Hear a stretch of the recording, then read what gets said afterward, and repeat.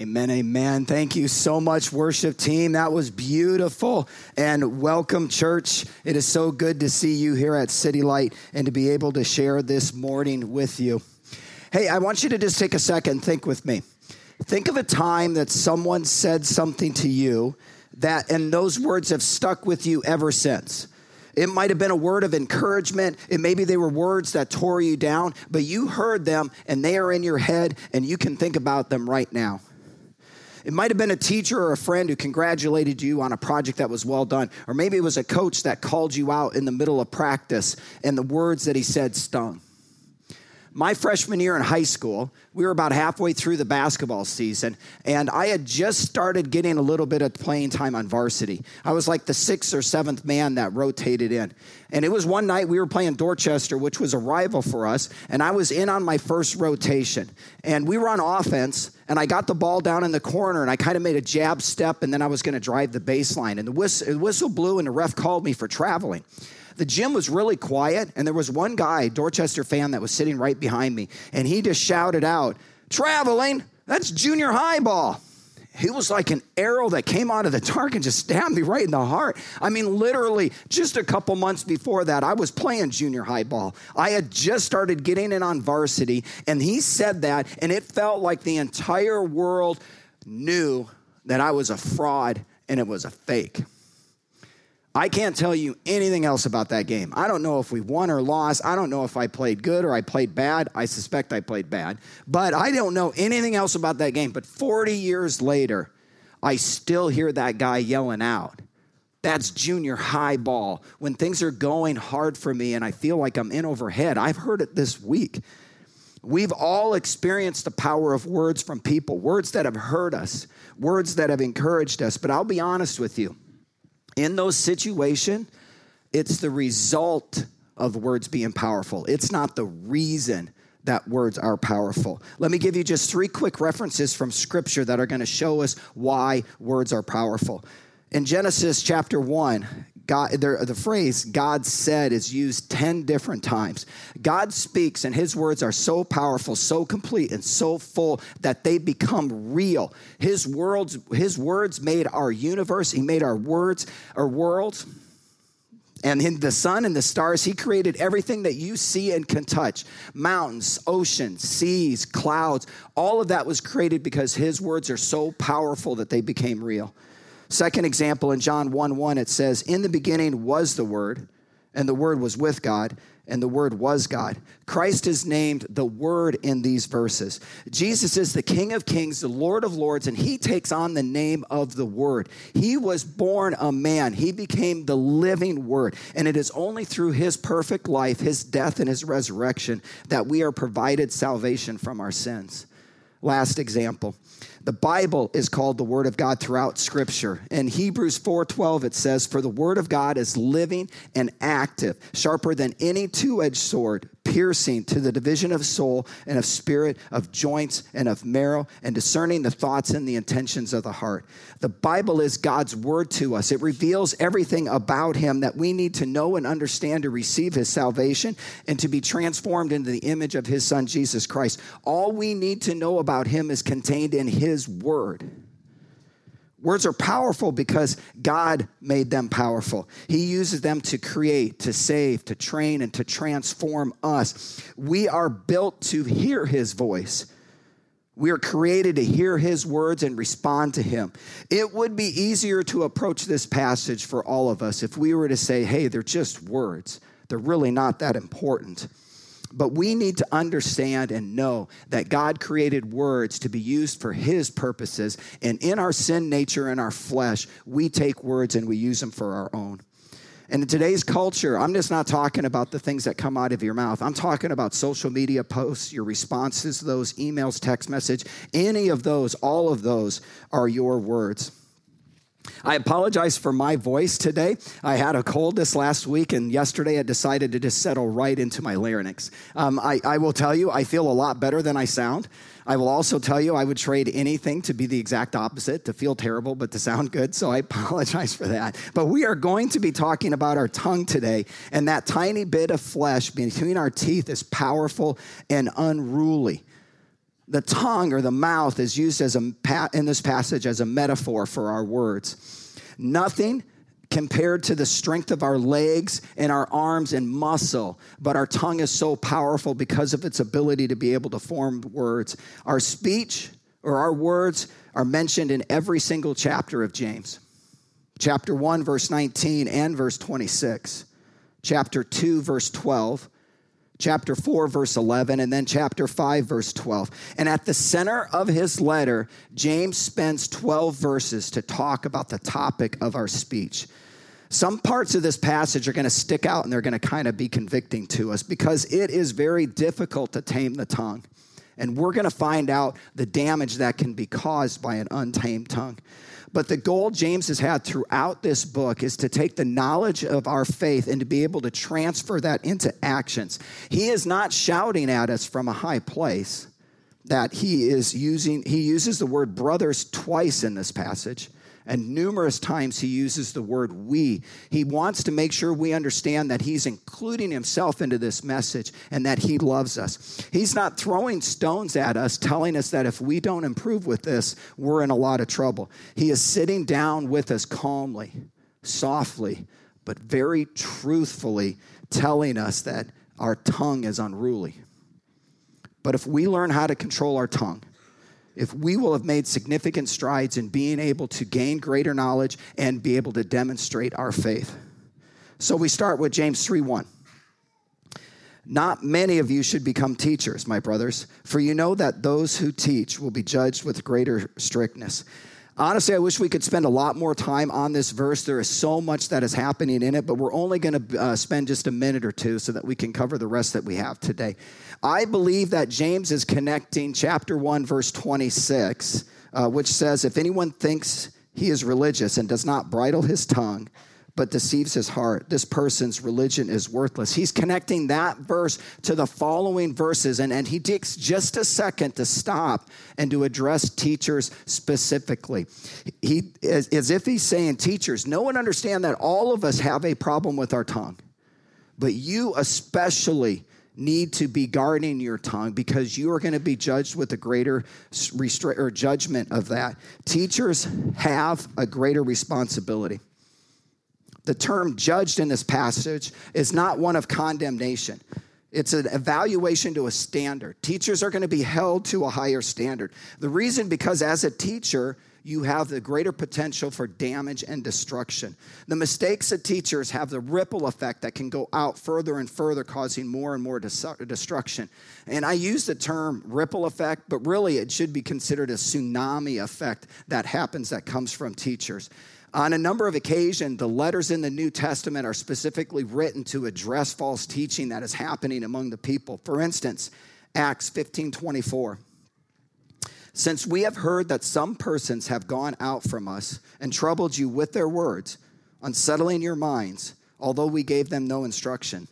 In Acts chapter 15, there have been a group of men that have come and started hanging around Jerusalem, but then they have left and they've gone out and they're starting to preach to the Gentiles. And James, it means that when they were left with no instructions, they had no instructions from James, who was the leader of the church in Jerusalem, and that they were out preaching a false gospel to the Gentiles. They were telling them that they needed to uphold Mosaic law, that the men needed to be circumcised, and that they were preaching that they were not saved by grace alone, but by your works. It was so bad that James and the council came to a decision that they had to send out Paul and Barnabas to that area, and they sent them out with full authority and approval from the church to be able to teach, to be able to correct what was happening.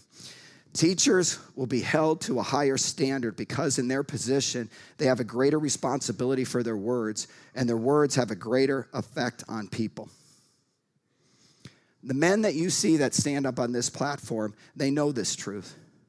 They do not take the responsibility of teaching lightly or for their own glory. They prepare, they pray, and they pursue God in their own lives and in their sermons. There is a process of accountability that happens, that they submit their script to the elders and to others so that they can give them feedback and correction to make sure that they are preaching the gospel fully and truthfully. Teaching is not a time for a person to puff themselves up or be a distraction from God. It is a time to be used to be serving Him. If I could give you one piece of encouragement, it would be pray for your pastors. If you have never or rarely prayed for your pastors, pore over this verse and see what you get. If you occasionally pray for your pastors, but you're not sure if it's really important, I can tell you it is incredibly important. Pastors are not supermen. They are just like you and me. Pray that God will protect them from physical harm and from spiritual harm. They need to have a prayer that they are sensitive to God and that they will respond to him. Your first part of the sermon shouldn't be showing up here on Sunday morning, sitting down and listening to the guy preach. Your first part of the sermon should be praying for him throughout the week and then coming here to hear him preach. And so James takes a moment to talk to the teachers, but then he brings us all back into the table in verse 2. For we all stumble in many ways, and if anyone does not stumble in what he says, he is a perfect man, able also to bridle his whole body.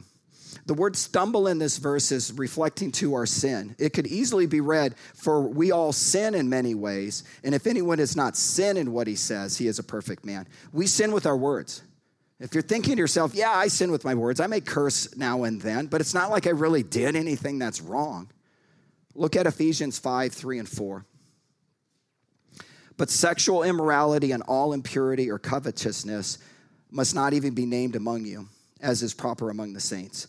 Let there be no filthiness, nor foolish talk, nor crude joking, which are out of place, but instead let there be thanksgiving.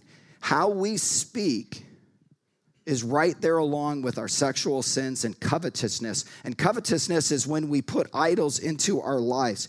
How we speak ranks right up there with any sin that you would consider to be serious: murder, theft, and adultery. And I'm going to take just a quick side note here. All sin is serious. I want to say that again. All sin is serious. It's you and me that write out lists about sins and that we put at the top, these are serious sins. And then we put sins down here that we say, yeah, these are bad, but they're not as bad as those. The reason we do that is because in our sinful nature, we want to justify ourselves. In our sinful nature, we want to judge other people. But I'll tell you, God doesn't do that. God sees all sin as black, period. There is no gray in sin when God looks at it. So how we speak is listed right along with those big sins. And then in James finishes verse 2 with, if a man could control his tongue, he would be perfect and could bridle his whole body. In this verse, it opens up just a couple of thoughts like Justin was talking about. It brings to mind that Christ is the only man who has controlled his tongue. Christ was sinless in his words and in his actions. He was perfect, and we're going to see that again later on in this passage. And the second is a declaration of our problem, that out of our sin nature, our tongue is the hardest to control. Let that sink in for a second. I know my sin nature. I know the things that I do. I can't even recount to you all the sins that I've committed to my life. And this verse is saying the hardest ones, the ones most common, the ones most destructive are the ones that come out of my mouth.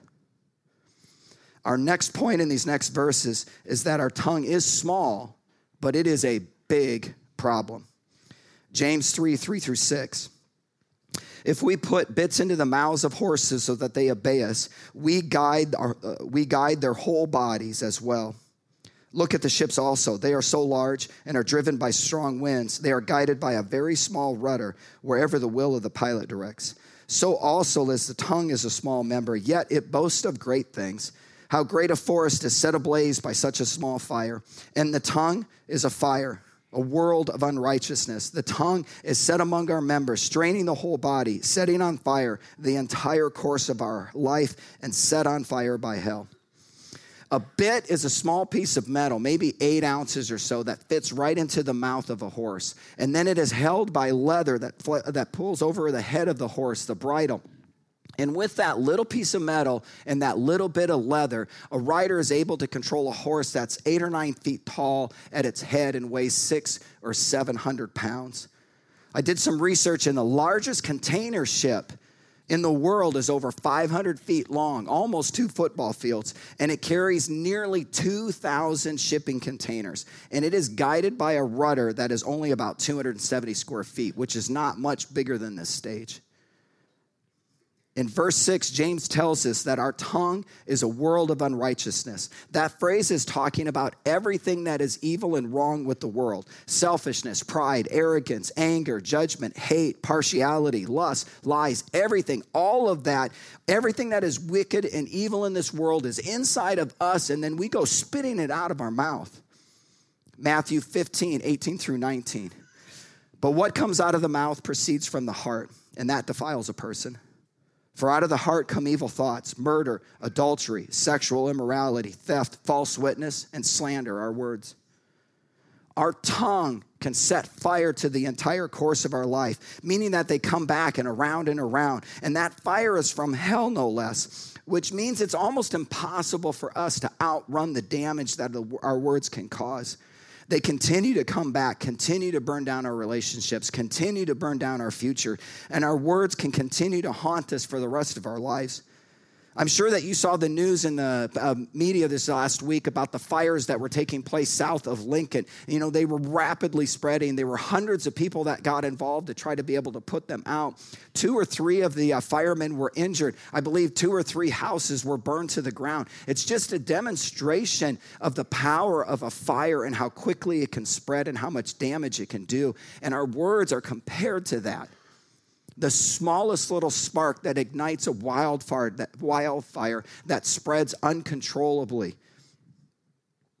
But I want you to notice in these analogies that we've been given, there is someone who controls the bit and someone who controls the rudder. In verse 3, the bit is in the mouth of the horse so that the horse will obey the rider. And in verse 4, the rudder is there to allow the pilot to steer the ship. Our point here is that the tongue is meant to be controlled. Our tongue or our words are meant to be controlled, but if they're not, we see in the following verses the damage that can be caused by them. Our words will set ablaze the entire course of our life. It will stain our body. We are given the hope that we can control our words, and then we're given the warning that if we don't, what is going to happen in our lives. Our tongue is small, but it is a big problem, and our tongue is meant to be controlled. We're going to move into verse 7 and 8, and we're going to see our biggest problem that we have, and that is the tongue cannot be controlled by man. For every kind of beast and bird, of reptile and sea creature can be tamed and has been tamed by mankind, but no human being can tame the tongue. It is a restless evil full of deadly poison. Verse 7 reflects back to Genesis chapter 1, verse 28, where God said, "Let us make man in our image, after our likeness, and let them have dominion over the fish of the sea and over the birds of heavens and over the livestock and over all the earth and over every creeping thing that creeps on earth." God gave us dominion over animals. He has given us authority and responsibility to tame and be over any animal. Lions, tigers, bears, cats, dogs, cows, dolphins, orca whales, pigeons, parakeets, even tortoises and lizards. We are given dominion and authority over them, and it is right and good that we can tame them. But then in verse 8, we are told that no human being can tame the tongue. Notice that it says human being, which excludes Christ. He was fully man, but he was fully God. And he was the only one that had perfect control of his tongue and that he demonstrated his life as sinless. This passage is about you and me, because we were born with a sin nature and God never gave us dominion over our tongue. We do not have authority over it. We cannot control it. It does not belong to us. As much as we would want to control our words, we can't do it because our words reveal what is in our hearts. And in our heart is a sinful nature. Our words reveal to anyone who can hear us that we are a sinner and that we are in need of our Savior, Jesus Christ. It's impossible for us to be able to do this alone. We're going to come back to that thought in just a second, but we're going to finish up with the last 3 verses here real quick. James 9 through 12 talks about the actual words and shows us that the tongue is full of destruction and blessing. The tongue is full of destruction and blessing.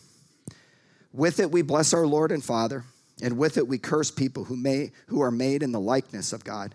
And from that same mouth came blessing and cursing.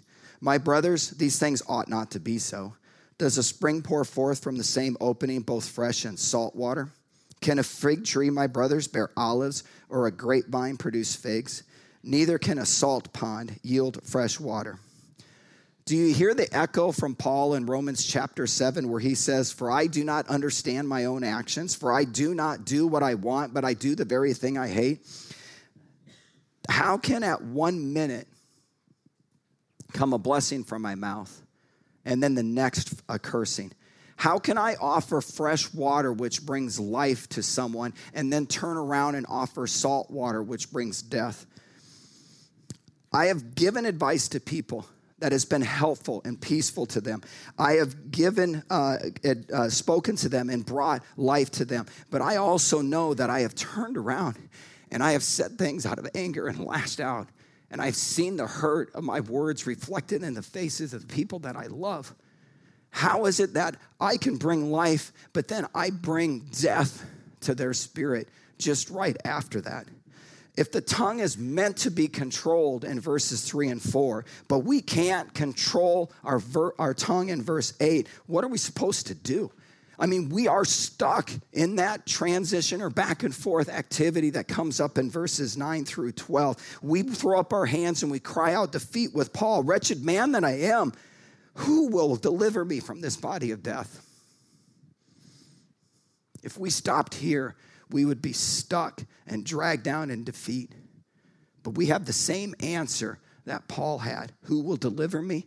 Jesus Christ our Lord. It is because Christ had perfect control of his tongue and was sinless that we have an answer. It is because Christ died on the cross and completely paid the penalty for our sin that we have an answer. He alone can deliver us. He alone can transform us. So the answer to how do we control our tongue is really simple.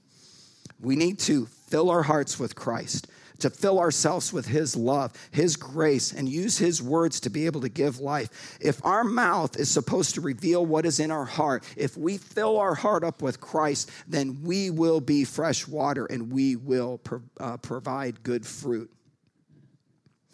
But it's kind of silly to walk away from James and think that you're going to go home with the Sunday school answer of, let Jesus do it. The whole point that he has been making throughout this book is that we are to transfer our knowledge of faith and into action. If Jesus is going to do it, but we're a part of this too. James is calling us to have action that reflects our faith.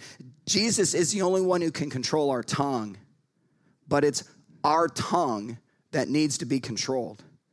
You can see that there has to be some kind of relationship there. There has to be some kind of process in which Jesus comes into us and is able to control our tongue.